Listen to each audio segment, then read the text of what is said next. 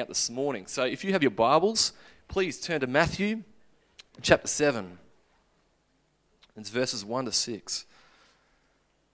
Matthew chapter 7, verses 1 to 6.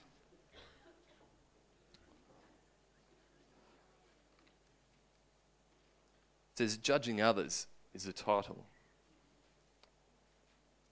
Matthew 7, verses 1 to 6. Do not judge, or you too will be judged. For in the same way you judge others, you will be judged, and with the measure you use, it will be measured to you. Why do you look at the speck of sawdust in your brother's eye and pay no attention to the plank in your own eye? How can you say to your brother, let me take the speck out of your eye, when all the time there is a plank in your own eye? You hypocrite. First, take the plank out of your own eye, and then you will see clearly to remove the speck from your brother's eye.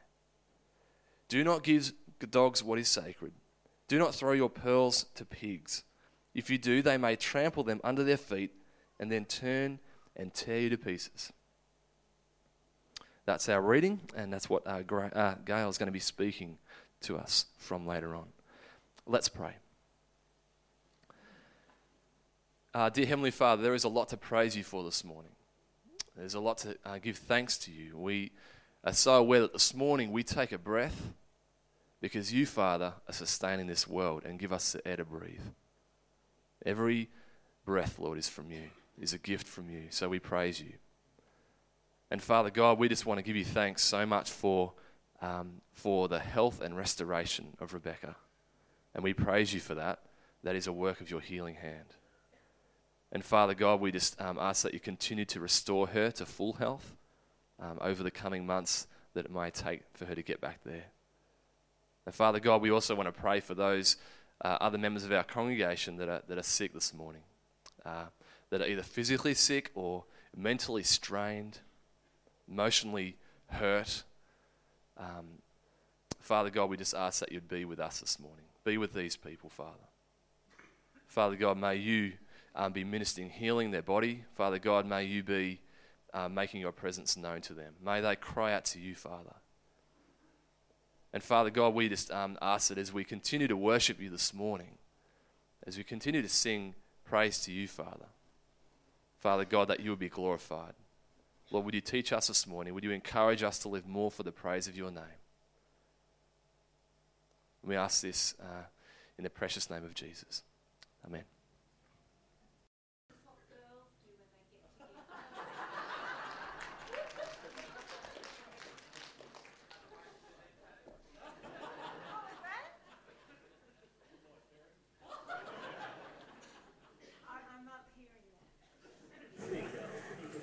Thanks, Wendy. By the way, I love that shirt. Where did you get it from? Let's pray. Loving Father, we just want to come before you now and we give you glory and praise that you did create us absolutely uniquely, each and every one of us. And we thank you for that. And Lord, we're just in awe of the fact that you have a heart for every single one of us, no matter what our gender is, no matter what our background is, no matter where we are. Your agenda is that we will grow to become more and more like you, Jesus, each of us in our own unique way. And I just pray that as we come to look at this passage this morning, a continuation of the Sermon on the Mount and the incredible truths that we have learned about this sermon, this incredible sermon that is actually life-giving. They're life truths that guide us on the road in our lives. And so today, as we come to look at how we are to treat each other, how we are to relate to each other, Lord, I just pray that it's not going to be me speaking here, but it'll be your Holy Spirit just enlightening each one of us through the precious word that you have given to us about how your word is a lamp to our feet and a light to our path. Guide us in our life. In Jesus' name, amen. Well, I've entitled this sermon, Remember Your Johari Window, and you will understand that hopefully by the end of the sermon. Okay. So Phil's read the scriptures for us, fantastic scriptures. Do not judge, or you too will be judged, for in the same way you judge others, you will be judged, and with the measure you use, it will be measured to you. Why do you look at the speck of sawdust in your brother's eye and pay no attention to the plank in your own eye?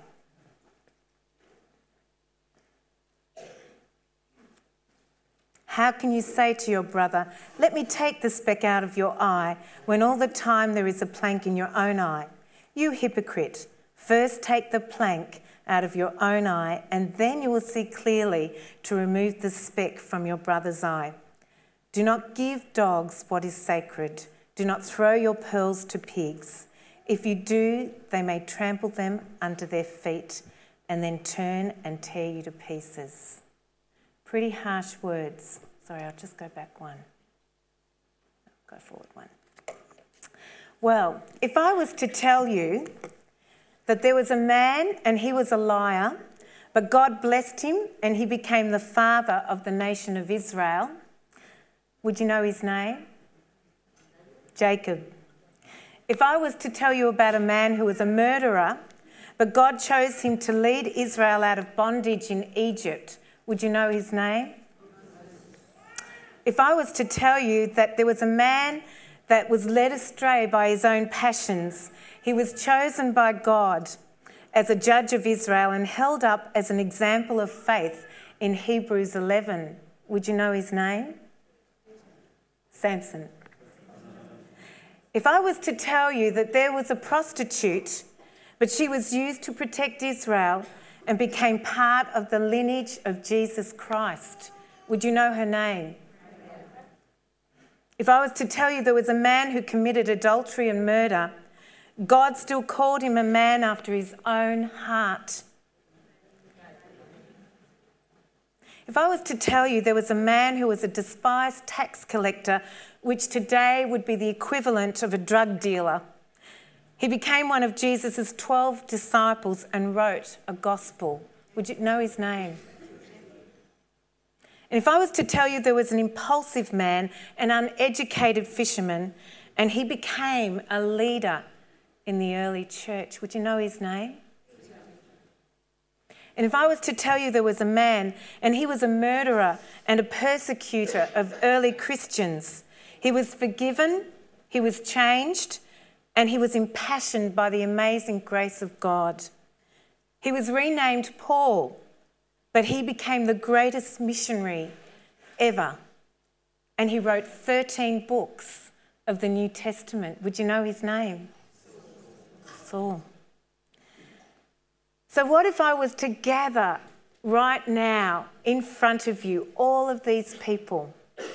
A prostitute, a tax collector, a murderer, an adulterer, a man that was led astray by his passions. And I was to line them all up in front of you here today. I wonder how you would view them. I wonder how you would judge them. What would be going through your minds? Would you be saying, which I would be guilty of saying, how could these people be used for the kingdom of God? What hope have they got? Would you be saying that? You know, today's sermon is about how God sees our heart, not the outward appearances or the behaviours that we have. God sees our hearts, and he has a redemptive plan for each and every one of us. But he cautions us in this text to be a certain way towards the Davids, towards the Sauls, towards the Rahabs. He cautions us to not judge. What does it mean to not judge? Well, I think we need to understand what it is not first, because this gets so many Christians into trouble. We think we should never, ever say anything discerning about anyone. But it is not to suspend discernment. To not judge does not mean we do not discern how people are.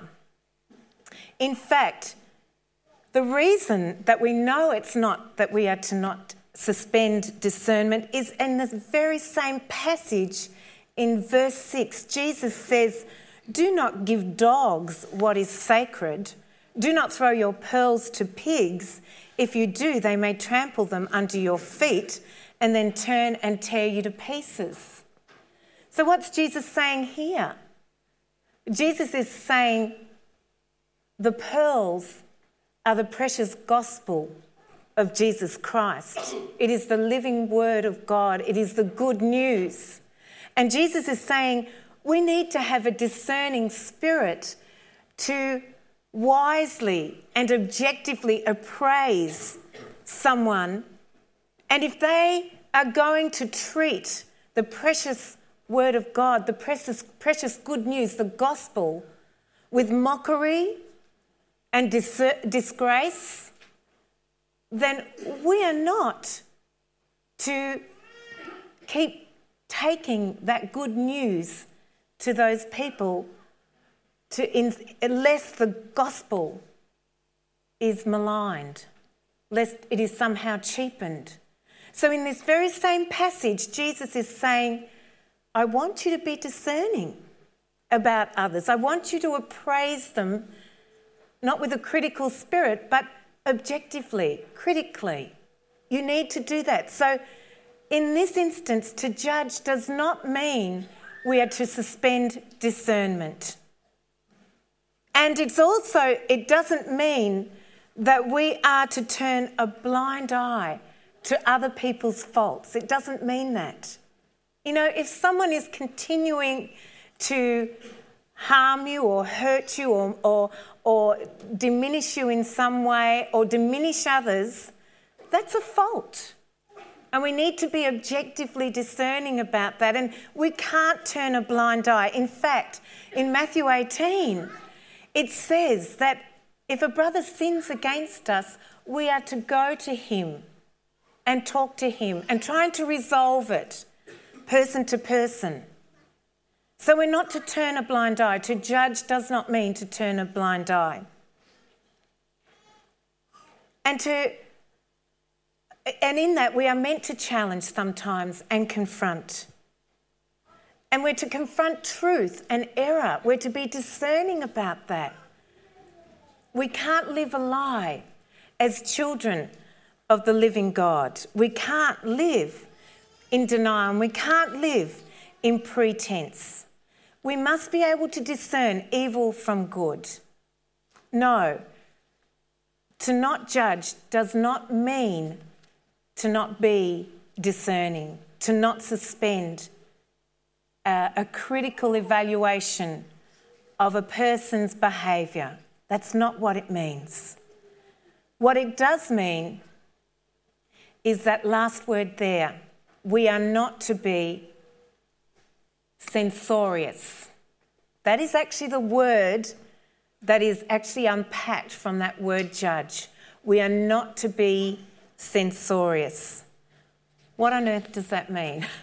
What does it mean to not be censorious? Well, censorious is basically a person that is a fault finder, who is negative and destructive towards other people and enjoys actively seeking out their failings.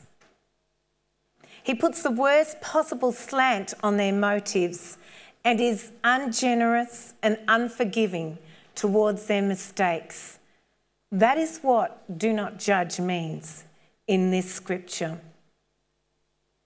And worse than this, to be censorious, like a censor, you know, when we get our ratings on our movies and we get a PG and an M and an MA 15, a censor actually labels those movies and they make a judgment. And censor actually comes from the word censorious. But in this context, it's much harsher than that. It's actually becoming God yourself. It's actually you sitting in judgment of another person, like a Rahab, like a Paul, like a Peter, like a Matthew, and saying, well, God's never going to use them in the kingdom of God. Just forget it. They're absolutely wiped. There's no hope for these people. That's being censorious. And Jesus is saying, do not judge. James 4:12 says, there is only one lawgiver and judge, the one who is able to save and destroy. But you, who are you to judge your neighbour? We are not meant to be God. You know, I think of Paul, and I think of how many times, perhaps all of his life, he must have carried around in his heart that sense that he was such a man that persecuted the early Christians, that actually took delight in seeing their suffering. And then on the road to Damascus, this incredible light came, and this incredible word from God spoke to him and said, Saul, Saul, why do you persecute me? And Saul said, who is speaking to me, Lord? Who is it, my Lord? He said, it is Jesus, It is Jesus. Imagine Saul becoming Paul, being transformed from a persecutor and one who denied Jesus Christ to becoming a man that was so greatly used by Jesus Christ. Imagine that transformation. Imagine what must have happened in his heart to move from that to there. From being a judge, from being a critic, from actually sizing up a person because of their faith and pronouncing death and judgment, to someone who more than anyone else knew the depth of grace that was needed in his own heart to be restored, to become a Paul. Paul says in 1 Corinthians 4:4-5, it is the Lord who judges me.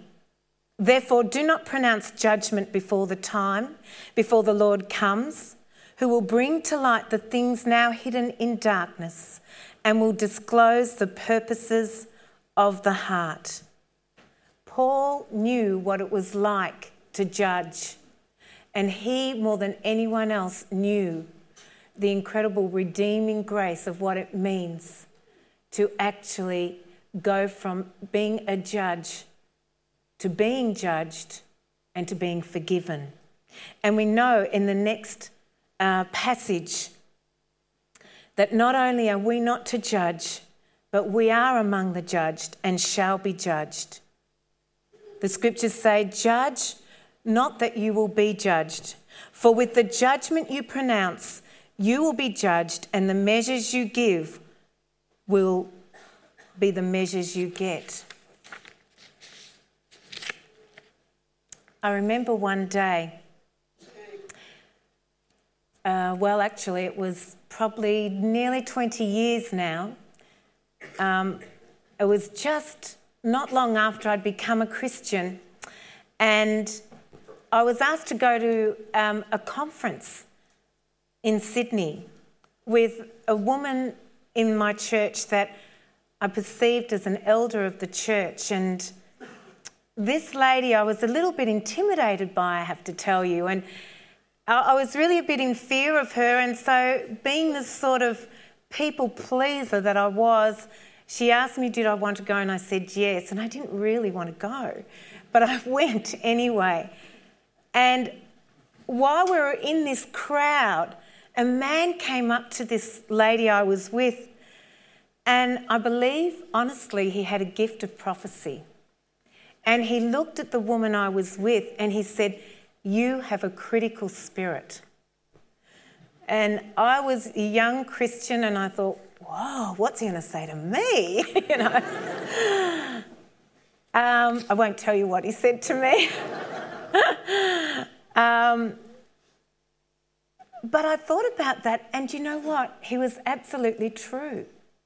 And that's a terrible thing to say in some ways, but it was truth. Critically, objectively, this lady had a very strong critical spirit. And this is what Jesus is saying here, is that if you have a critical spirit, you will judge others harshly, and by that same measure that you judge and that you criticise, you will be judged and you will be criticised. The rationale is clear. If we pose as judges, we cannot plead ignorance of the law we claim to be able to administer. In another way of saying it, if we enjoy occupying the bench, we must not be surprised to find ourselves in the dock at some stage. Paul said in Romans 2:1, "Therefore you have no excuse, O man, whoever you are, when you judge another, for in passing judgment upon him, you condemn yourself because you, the judge, are doing the very same thing." When we were away, and you saw some of the photos last week, this group of ladies were rescued from prostitution. And many of them have AIDS. But now God is helping them with small mini businesses, small businesses, to earn a living, an income that will support them and sustain them so they don't have to prostitute themselves. You know, when our team looked at them, do you know, we just saw God in their faces. We didn't see their life before they came to know him. We didn't see the Rahabs. We saw what Jesus saw in their hearts. And they are the most amazingly faithful women. God has taken them from the pit and transformed them. So, what does Jesus mean by what are we meant to do when he says, do not judge? What are we meant to do instead? Well, Jesus says we're to show mercy to others first. We're to be merciful.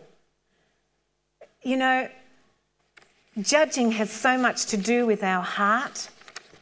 It has everything to do with the state of our heart. And what we're meant to do is to have our heart continually transformed by the Holy Spirit. In Jeremiah 17:9, it says, the heart is deceitful above all things. It really is. We can be blind to our own shortcomings, our own faults. And so the first thing we need to do, because we can't trust our hearts, is to immediately show mercy first to someone else. In Proverbs 4:23, it's one of my favourite scriptures. It says, above all else, that's a powerful statement, above all else, guard your heart, because we know it can be deceitful. Guard your heart, for it is the wellspring of life. Are you going to bring life into your relationships, to how you view people, or are you going to bring death by pronouncing judgment? We need to learn to forgive each other so much more. And we need to be generous to people. Too often we're not generous, we're small-hearted. And Jesus has a lot to say about that, and we'll talk about that in a moment, about the plank in our own eye and we see the speck in someone else's, but often we're small-hearted. And Jesus commands us to remove, can't read that from here, and correct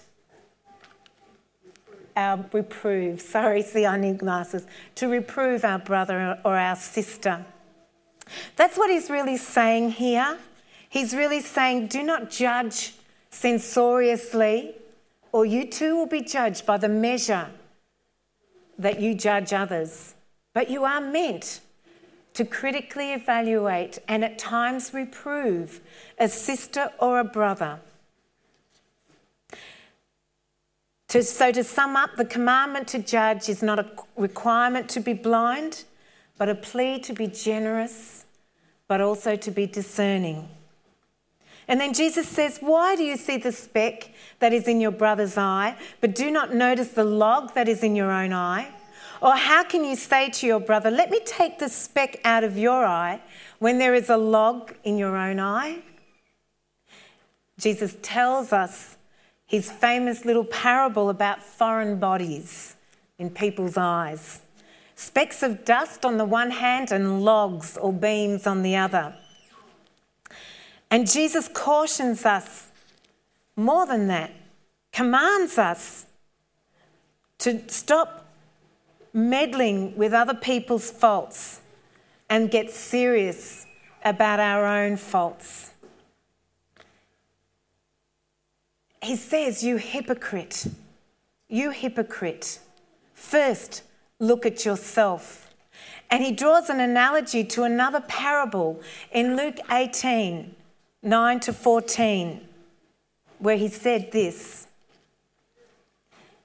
There once were two men going up to the temple to pray. One was a Pharisee and the other was a tax collector. The Pharisee took his stand ostentatiously and began to pray before and to himself and before God. He said, I thank you that I am not like the rest of men. I'm not extortionist, I'm not a swindler, I'm not an adulterer, or even like this tax collector here, like Matthew. I fast twice a week. I give tithes of all that I gain. But the tax collector, standing at a distance, would not even lift his eyes towards heaven, but kept striking his breast, saying, "Oh God, be favourable to me. I am an especially wicked sinner." I tell you, Jesus said, this man went down to his home justified rather than the other man. For everyone who exalts himself will be humbled, but he who humbles himself will be exalted. So there is a great importance to examine ourselves. So this is where the Johari window comes in. Hope you can read that. Yep.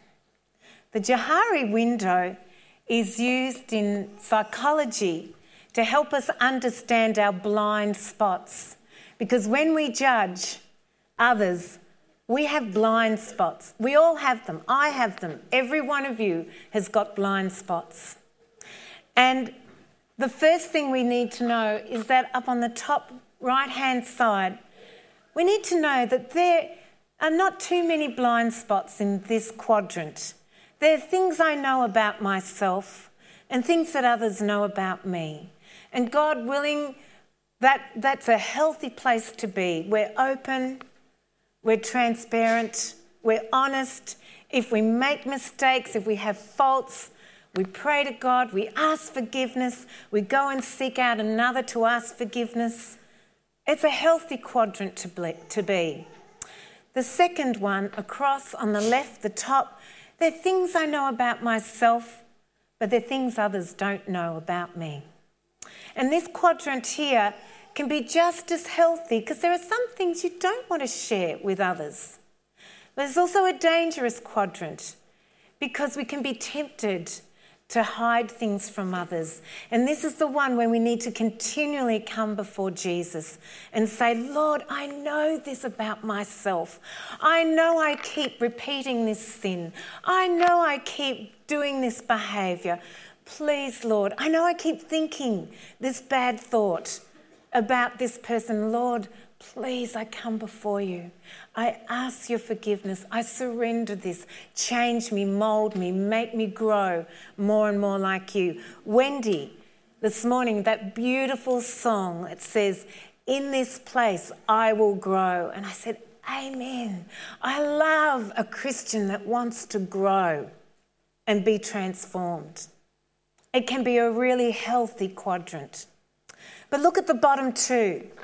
The bottom left says, "The things I don't know about me, but the things others know about me."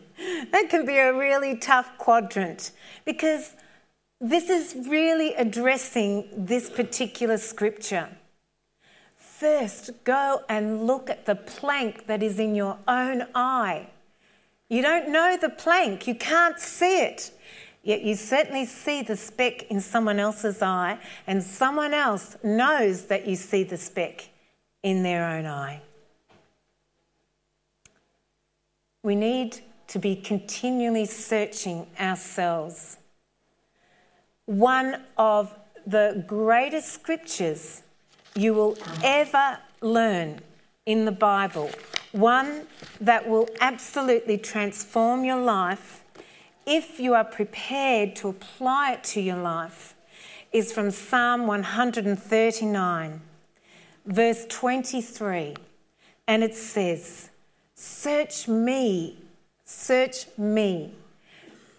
Not search the other person, search me, O God, and know my heart. The heart is deceitful above all things. Above all else, guard your heart, for out of it comes the wellspring of life. Search me, O God, and know my heart. Test me and know my anxious thoughts. See if there is any offensive way within me, and lead me in the way everlasting. I love that scripture. It is a blueprint for living the victorious life.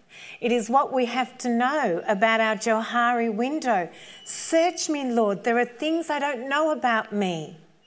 Test me and know my anxious thoughts. See if there is any offensive way within me. Let that which is hidden within me come into consciousness, so I can repent, so I can ask forgiveness, so I can be released, and I can live the way of everlasting life. Powerful, powerful scripture. So the Johari window, things I don't know about me and things others don't know about me. I'm totally blind, and so are others. If you, and I say all of us, are living in that bottom half, then part of our daily application to this word about judging others is every day we have to come before Jesus and we have to say, search me, Lord. Know my heart. See if there is any offensive way within me. What do I have to do? Do I have to go and approach a brother and a sister? Point out an offence in a gentle and loving way? Or do I have to ask forgiveness for an offence that I have done to them? Do you really realise how incredible the Christian church would be, truly, if we did that? Do you really realise how incredible your lives would be? There would be nothing that God could not do with you if your blind spots were no longer blind. 2 things to wind up on. Actions towards yourself, therefore, and actions towards others. Actions towards yourself.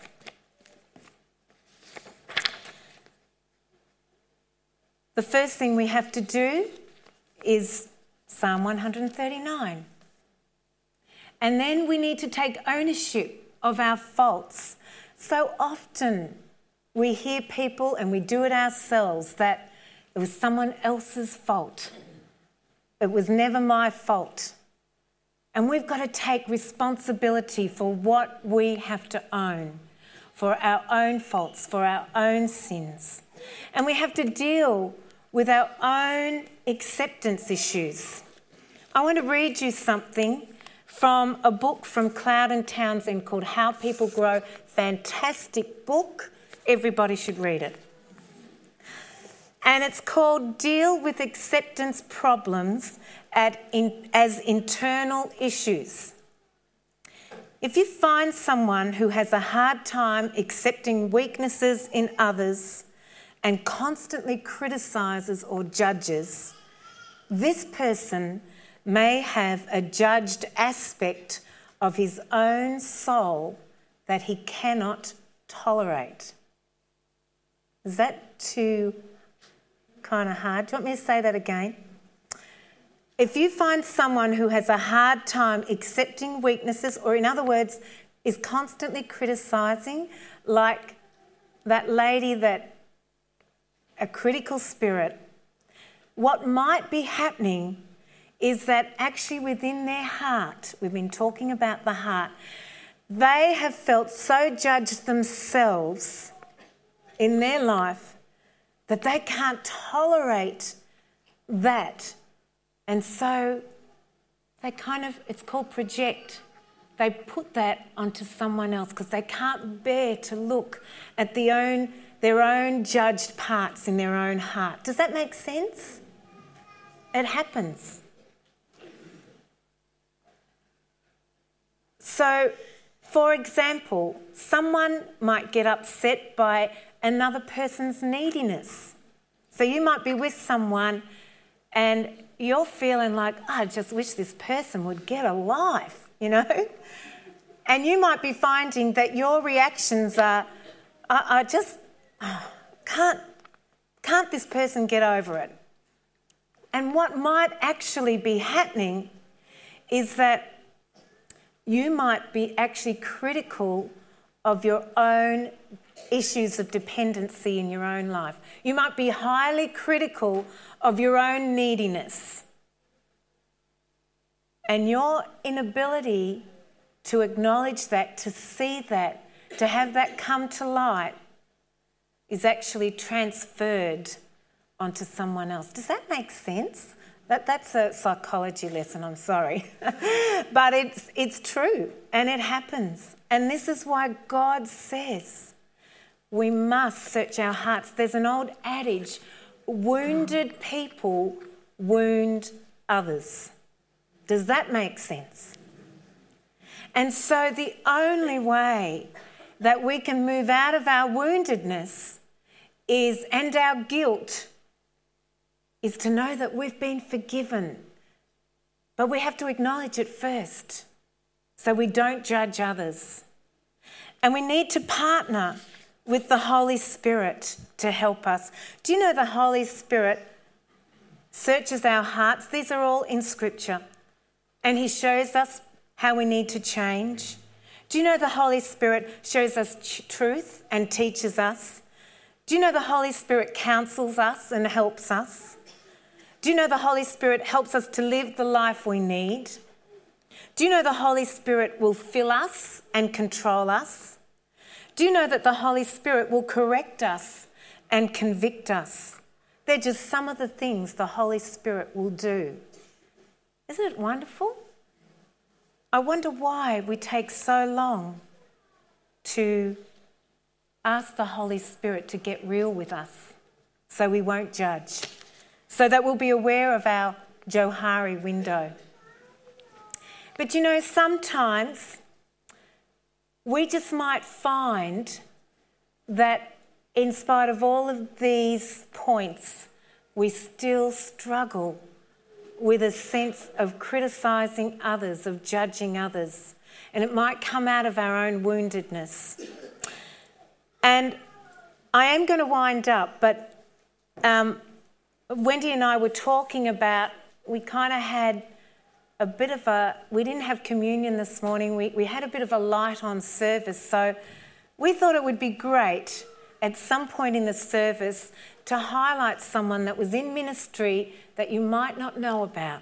And I just love being able to share what people are doing in this body. And so rather than doing that at some other point in the service, I just thought I'd ask Mary Miles, to come on up. And I'm going to do it now. So I don't want anyone leaving and saying Gail spoke for 40 minutes, because this should have been at another point in the service. So Mary, come up. And I'm just going to ask Mary a couple of questions, but it's in relation to this last point, that sometimes we need to get some help so that we can become aware of that second half in our lives. So Mary, she's feeling very nervous. I do. I'm just going to ask you some questions. And it's in relation to this and getting help. Mary, tell us briefly. That won't be a problem. About yourself. Briefly about me. Yes, about you. Okay, I'm Mary and I live at Howlong, and I have 3 wonderful sons and a wonderful husband. And I have been teaching for 30 years. And when I came to this church, God called me to step out and do something different, which was to go to Melbourne every week and to be trained in counselling. And so that's what I've done. Okay, so Mary, when do you finish that? At the end of the year, praise God. It's 4 years you've been doing that? Yes. 4 years every Friday, down and back on the one day, being trained to do Christian counselling. So, Mary, what are you doing with that? I'm here every Monday over in Flat 5, and I counsel people, which means that on a Monday people make an appointment to come over and see one of us to help them process what's going on in their lives, to help them bring to light what is happening for them. It may be something from the past, it might be something from the present. It's usually something that's in a relationship that's brought them to counselling. However, it brings it out and we can help them and enable them to unravel it and to look at it, and so that they can be whole and so that they can be everything that God wants them to be. Sounds fantastic, doesn't it? Now, I just want to pray for Mary, because she has been, to me, a wonderful support, but also just a fantastic servant of God. Her and her husband, Jerry, to give up her job as a teacher. Really, it's a call. It's a call to sacrifice and to be used by God in a way that God has uniquely gifted this woman. So can we do that? Let's pray for Mary. Loving Jesus, we just come before you now, and we thank you so much for servants like Mary that have felt the call on their life to grow themselves, to change themselves, and to be equipped for service to help others grow, to help others change, to help others move out of their blind spots, of their hurts, of their wounding, so that they can be free, so that they can be released. And I just pray that as Mary continues to just follow the call that is on her life and your Holy Spirit speaking to her, I just pray that she will know your blessing and that she will continue to be a blessing. In Jesus' name, amen. Thank you.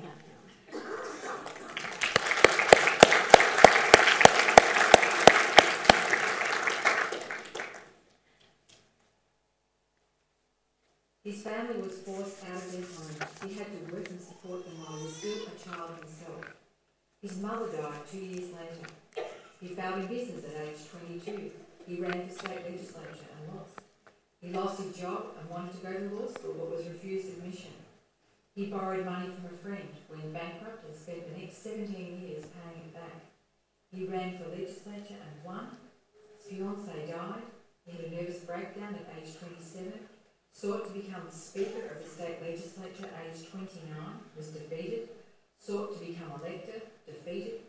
Ran for Congress, lost. His young son died. He ran for Congress and won.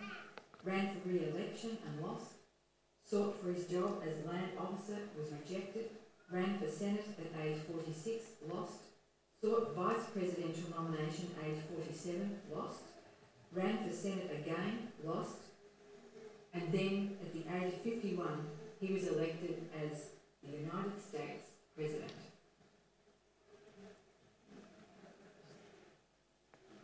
Gives you goosebumps, doesn't it?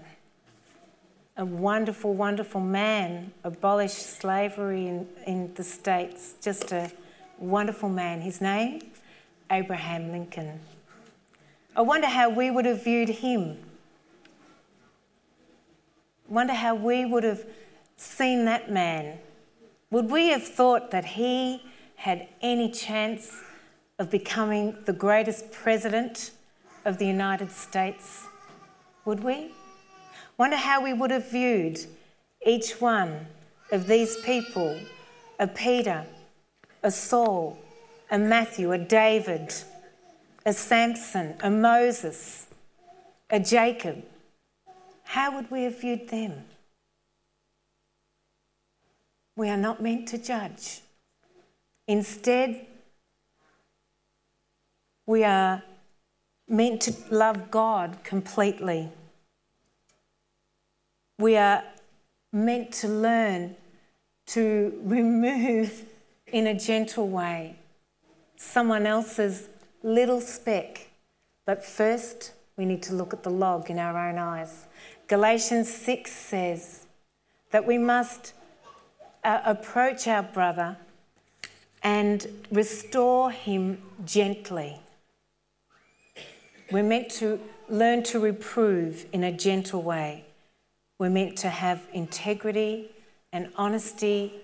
We're meant to encourage, and we're meant to check out our own Johari window. Let's pray. Lord Jesus, we thank you so much that you teach us from your word all that you want us to learn, mostly about ourselves and the state of our hearts. I just pray now that for every one of us, we will continue to do that. Lord, I want to pray too for those who aren't well. I want to pray for dear Judy Mitchell's brother who has inoperable cancer. We just want to bring him before you, and we want to pray, Jesus, that you would, I'm just praying about that this morning and thinking, why is that word inoperable there? Everything is possible with you, Lord Jesus, everything. Nothing is impossible. So we're going to pray for this man's healing. And we thank you, Jesus. We thank you, Lord, that you are the God that is able to heal. Oh, Lord, we pray for this man. We continue to pray for dear Tricia. Oh, Lord, we pray for healing for this woman. Lord Jesus, continue to strengthen her as she undergoes this new phase of treatment, Lord Jesus. Lord, we thank you so much once again for the restoration of Beck. Lord, we pray for all of those who are struggling here today with personal issues, with heart issues, with critical issues of the heart. And we just pray that today they might be resolved to leave this place knowing that there is freedom when you reveal to them the state of their heart. Oh Lord, we thank you so much that you love us, that you want us to be so whole. In Jesus' name. Thank you, Lord. We're also going to take up the offering now, and I just pray that you want to give from a heart that is truly grateful and truly surrendered to our Lord Jesus Christ. We just want to give him everything, don't we? He's a beautiful, wonderful, incredible God that loves us beyond anything we could ever imagine. So as we come to give, just spend a little bit of time to fill in the blue cards. I forgot to mention that last week. The blue cards, if you've got a request, a prayer request, if you've got something that you want to talk about with someone, just spend some time filling that in. And I'm just going to pray now for the offering. Lord, we come before you and we thank you so much that we have been given so much. We thank you so much for the incredible blessings that you just shower upon us. And so, out of the wellspring of our heart, we come before you and we want to give back to you in a way that seems very insignificant, but in a way which we pray will help to bring the kingdom of God here, that is in heaven, here on earth. In Jesus' name, amen.